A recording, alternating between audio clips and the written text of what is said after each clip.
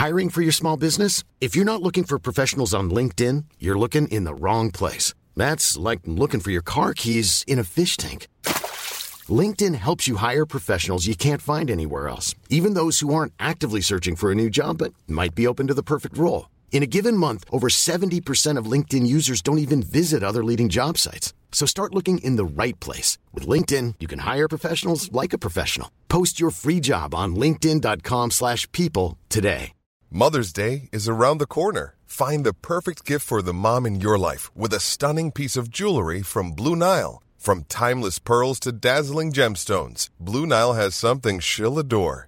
Need it fast? Most items can ship overnight. Plus, enjoy guaranteed free shipping and returns. Don't miss our special Mother's Day deals. Save big on the season's most beautiful trends. For a limited time, get up to 50% off by going to BlueNile.com. That's BlueNile.com. You're listening to the Room 104 podcast with Cormac Moore and Saoirse Long. FM 104. It's Room 104. It's Cormac and Saoirse here. You can get in touch 087 6797 104. Some TV shows come along once in a while, and I find these types of TV shows fascinating. You know, some of the best stories are a fish out of water kind of settings where you take one person and put them into a completely foreign situation where they may not be used to it or comfortable with it. There was a program on last night that you may have seen something similar before. It's called Rich Kids Go Homeless, where they take a lot of young people who are in very fortunate, very wealthy situations, and as the name suggests, they make them go homeless and see how long they can survive. And does their opinion of people who live on the streets and people who are in less fortunate situations, does that change? Does it stay the same, or what happens? We were lucky enough to get on to one of the people who was on that show yesterday evening. He joins us on the line now, I should say. Jay, what's the story, sir? How are you? I'm great, thank you, and thanks for having me, guys. Nice to speak to you. Yeah, no worries at all. I love these programs just because sometimes you never know which way it's going to go, and certain people's attitudes can get worse when they go into them or get out of them, and certain people can completely change their perspective. So before we maybe ask, you know, what you're thinking now and your attitude towards people who maybe live on the streets or homeless people, do you mind taking us through what were your initial attitudes before you did this program and took part in the experiment? I'll be honest, I was right up there with everyone else, or at least everyone else that I know, who, you know, would sort of dart around homeless people and give a wide berth, you know, when you see them sort of look towards you and just sort of not want to sort of attract any attention and just sort of get through it as quickly as possible. And the weird thing about that is you forget that that's a real person there. You forget that that's someone who's got a life to live. You just sort of want to put it at the back of your mind and get it. And, you know, before I went on the show, to be honest, I was probably quite a rude person, I think is an appropriate word. And yeah, so essentially, I just sort of didn't like them. I used to think they were dirty. I used to think that was a hot spot for drugs and violence and things like that, and generally stayed away from those types of people. And so at what point did you say, okay, I want to actually experience what it would be like to be homeless? So how it came about is I was approached on Instagram by a producer for the show who said, you know, we've got an opportunity here and we think that, you know, you have a pretty affluent lifestyle, so you'd be perfect for the show, and plus I think you've got a bit of charisma. I doubted that last bit, but I thought, you know, that's quite interesting. And I said, sure, so what show is it? And they said, Rich Kids Go Homeless. And I said, oh, so you want me to be homeless? And what, you mean on the pavement homeless? And she went, yeah. And I said, I'm not 100% sure about that. And she said, so think about this. The more money you have, in a way, normally the more experiences you've got in life. And I said, yeah, that's true. And she said, what's the one thing that you don't normally get, no matter how much money you got? What's one experience you normally can't buy with money, not having money, being homeless? And I thought, you know, for a while, and I sat for a few days, and I sort of mulled it over, and I thought, well, yeah, this is probably something that I've never, ever experienced in life, and it's probably something that I'll never, ever fully understand or get to see up close. I thought, you know, I don't want to be naive, and I don't want to be too ignorant towards people. So I basically just sort of thought, yeah, I'll dive in head first, I'll give it a go, I'll experience it firsthand and see if my thoughts were really, you know, genuine, or if I was completely wrong, and maybe if I should look back on myself and think shame on me. Yeah. What did your parents say? Parents were quite, well, depending on who you ask. My mum was quite worried, and she thought, you know, you've got to be careful. What if you die and explode, and that's the end of it? My dad, on the other hand, was a little bit more outgoing. He was like, yeah, go for it. You never know. It might be cool. You might like it. again, depending on who you ask, I got some very varied opinions. My dad's always been a bit of an adventurer, so I guess it's normal for him to say that, and naturally my mum's a little bit more cautious. The motherly way, trying to obviously look after you and not have you get into any trouble or whatever. Do you mind me asking now, you obviously don't have to go into specific details, but, you know, the title, Rich Kids Go Homeless, how comfortable, like, is your life? Like, how much of a shock to the system was this? Well, I don't know how I should put this, but yeah, I've quite honestly never really had to struggle in my life for anything. But I do sort of think that I suffer from that sort of middle-class millionaire syndrome a little bit, because I do have some friends that are multi-billionaires, and, you know, I look at them and I think, well, whoa. So there's always sort of like a perspective, and I guess, again, compared to that end of the spectrum, I'm pretty up there. But God, that's funny, isn't it? How, regardless of the situation we're in, we're still going to find people to piss us off and go, but I'm not a billionaire. This is terrible. Well, that's what it's like. You know, you got a you walk, you look at someone with a bike. You have a bike, you look at someone with a car. You have a car, you look at someone with a Ferrari. If you got a Ferrari, you look at someone with a helicopter. You know, it kind of goes like that. So then, obviously, when you got picked for the show, what was the process? So the process was quite interesting. I didn't actually understand how they were doing it at first, and then I kind of figured it out later on. So when they interviewed me, or at least in my experience, they're asking me a lot of specific questions, and looking back, I did give some kind of knobhead answers in a way, if I'm allowed to say that. I think, and literally the more I said this stuff, and I thought, they probably think that I'm an idiot now, the more they thought, this guy looks like a perfect candidate, because I think the idea behind it is to see if they can get someone who's sort of blinded a little bit and get them to sort of turn around. And well, in all honesty, I really did do that. I really did bond well. It doesn't come across well. There's just so much that we did that you couldn't fit into an hour with the homeless buddies that I was sort of paired with. You know, even after the show ended, I genuinely did keep going back there. I did keep visiting them. And apart from lockdown, I would have carried on doing it, but unfortunately that's not possible at the minute. During the show, you had to live with, like, homeless people that would be on the streets anyway. You were sitting there beside them and you were living how they lived. Yeah, everything. I'm talking, you know, making money, going to the bathroom, food, you know, you name it, the full shebang. Literally quite an eye-opening experience where you have to rely on like a Five Guys or King's Cross Station to be your home bathroom. But again, like I said, it's one of those experiences that you don't buy. You can't, you know, go into a travel agent or something and book a holiday to experience homelessness. So it's definitely an eye-opening experience. And although I'm really glad that I did it, and I'm definitely going to keep this experience with me for a long time, I'm not sure I'd do it a second time. Yeah, again, I can't imagine. I think everyone would be in the same boat if you're given the options. How many days did you wind up sleeping rough? So I actually spent 3 nights, and technically 4 days. I was there just a little bit in the morning on the 4th.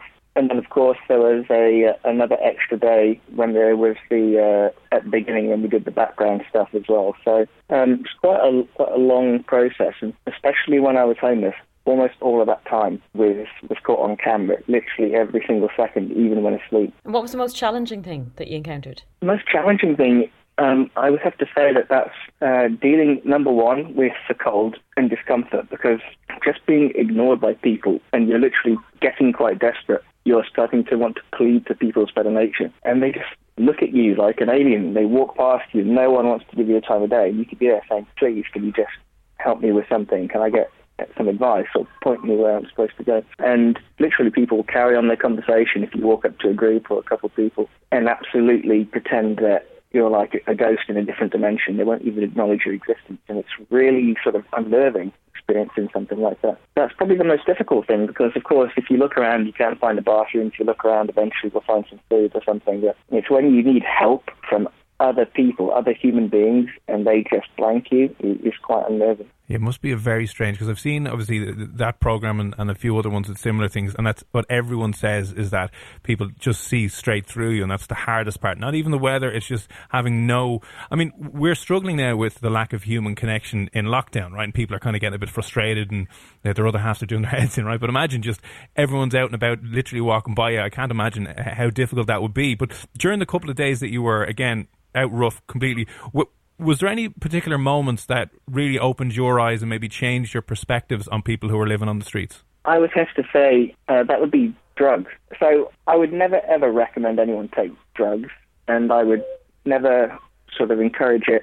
But watching people that have gone through the process, and it's not a night and day thing. You don't just wake up one morning and say, I've got a lovely life, I'm just going to suddenly start taking heroin. It doesn't work like that. You have these people that have a great life. Their partner leaves them, gets hard at work, they can't keep the house by themselves, and, eventually lose their job and they can't keep mortgage payments up, and they end up on the streets and they're depressed because everything in their life that meant something, partner, kids, house, cars, all being taken away, friends, we've got no family to rely on, and you just, if you have a bad day at work, you want to go to the pub, you want to have a drink, and that's a form of escapism. And when your life really goes down the toilet, you really want something stronger almost as a form of escapism. And people sort of hear about other people doing it and they sort of lean into it and they get pulled in, and then it's too late. And they all end up, doing things like these A-class drugs and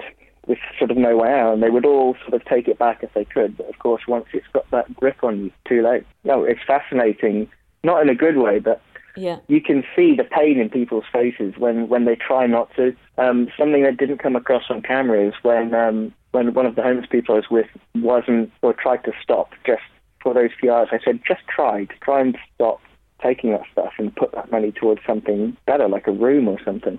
And you could see the genuine struggle in them, almost like a biological conflict in the mind, as they're sort of starting to sweat and they're starting to look really stressed and they're starting to hyperventilate. And in the end, they can't deal with it anymore. They have to go and calm it down. It's literally ripping them apart. So when, I imagine just from talking and reading some of the articles and the interviews that you've done and with the show, if you've just tuned in, by the way, we're talking to Jay, who was on Rich Kids Go Homeless last night, spent a couple of days living rough and experiencing everything that someone who would be homeless would experience. Did you think initially that it should be easy for someone to get out of homelessness and now maybe appreciate or have a different perspective on that? I mean, absolutely, I did. I thought it would be a cakewalk. But you see, the thing is, when you come up with a plan like that, you're sitting in a comfortable room. You've got a full fridge, you've got the heating on. You've probably got a drink on the table, and you're just comfortable. You think, right, this is my plan. I'll have a shower in the morning. I'll go. Actually, it's not like that. It's you're in clothes that don't fit, that are wet, and you've got people that are dangerous surrounding you. You're freezing cold, you've got nothing to eat, and you just can't really put a plan together effectively. And then as soon as you get some money together, the first thing that you need to take care of is, I'm cold, I'm hungry, I'm wet, and you want like a change of clothes, you want something to eat, you want to just get comfortable enough to think clearly. And, I don't know if you've ever tried to come up with a plan to change your entire life whilst you're tired, hungry, and soaking wet and cold whilst other people are looking at you. But it's not easy, I think that's the biggest thing, isn't it? Like, we have support around us, like you said, a roof over your head. That if you are in that situation, there just seems to be no out in your own mind, or it's much more challenging than it would be for anyone else that isn't in that situation. Yeah, because as you said, you're looking at basic survival. It's food and shelter are your primary things, and I don't think people appreciate that maybe as much as possible. Well, I suppose the good thing to come out of this is you seem to have, completely changed a significant perception and attitude that, towards those types of people. What for people who might still be, let's say, like you, walking down the road, who are maybe scared to see a homeless person or a beggar or someone coming up to them, what would you say to those people? Well, this isn't sort of gospel, and I wouldn't say this is 100%. 9 times out of 10, if you meet a homeless person or you walk past them genuinely, even if they do use a substance, or even if they do want to have a drink, you shouldn't be judging too harshly for that, because at the end of the day, we all want to have a drink or something like that. But they are people that have sort of 9 times out of 10, again, had sort of like a bad hand dealt to them in a way. People don't actively want to end up on the streets. People try to avoid ending up homeless. People always want more money. People always try to work hard and always try to keep their jobs. But when things really do go, belly up, so to speak, then they end up in a position where they sort of rely on the generosity of other people. And of course, if it isn't there, then they're not going to get themselves out of that situation. If a few more people were a little bit more generous to the right people who are going to actually use that to better themselves, you'd see a lot less homeless people about, because a lot want to get like a place to stay, get some decent clothes, just find a shirt and trousers and go around and ask for a job, because a lot of the time you don't have enough at any one point to take care of your hunger, tiredness, and your other basic needs, plus get like a half-decent place to stay and a fresh pair of clothes and prepare like a CV or something. You never really have enough capital at one point to get all of that done. That's the struggle there, and that's the issue. I do think there should be more services out there that allow people to make themselves presentable and sort of interview ready so that they can try and get a source of permanent income to get off the street. And I don't think a smile goes amiss as well. I've actually spoken to a few people before that live on the streets because, like you said, people treat you like you're not there, that you don't exist, walking by you. I think that's very difficult. It is. I mean, again, with COVID-19, I think we've all starting to understand a little bit, even when you can FaceTime family and, you know, look at people through a screen, it's not the same as in person. Even with that level of human contact, we still wish that you could meet them for real and have a hug or get some proper acknowledgement. So imagine if you didn't even have that, and everyone, even though there are real people standing in front of you that you're calling out to at a time of need, just look at you like you're filth. You know, it's really quite disheartening. Perfect. Well, I think we could talk obviously a hell of a lot longer with that. But listen, Jay, thanks a million for popping on and speaking to us. Delighted to hear that, you know, you had somewhat of a positive experience coming out of it. And listen, if you ever do anything similar, feel free to get in touch. But thanks a million for popping on FM104 this evening. You guys are very welcome. Glad to speak to you. Hey, it's Danny Pellegrino from Everything Iconic. Ready to upgrade your style game without blowing your budget? Check out Quince. They've got all the good stuff, shirts and polos, activewear, and fine leather goods, all at 50 to 80% less than other high-end brands. And the best part? They're all about safe, ethical, and responsible manufacturing. Get that luxury vibe without the luxury price tag. Hit up quince.com/upgrade for free shipping and 365-day returns on your next order. That's quince.com/upgrade. When you need mealtime inspiration, it's worth shopping Kroger, where you'll find over 30,000 mouth-watering choices that excite your inner foodie. And no matter what tasty choice you make, you'll enjoy our everyday low prices, plus extra ways to save, like digital coupons worth over $600 each week. You can also save up to $1 off per gallon at the pump with fuel points. More savings and more inspiring flavors make shopping Kroger worth it every time. Kroger, fresh for everyone. Fuel restrictions apply.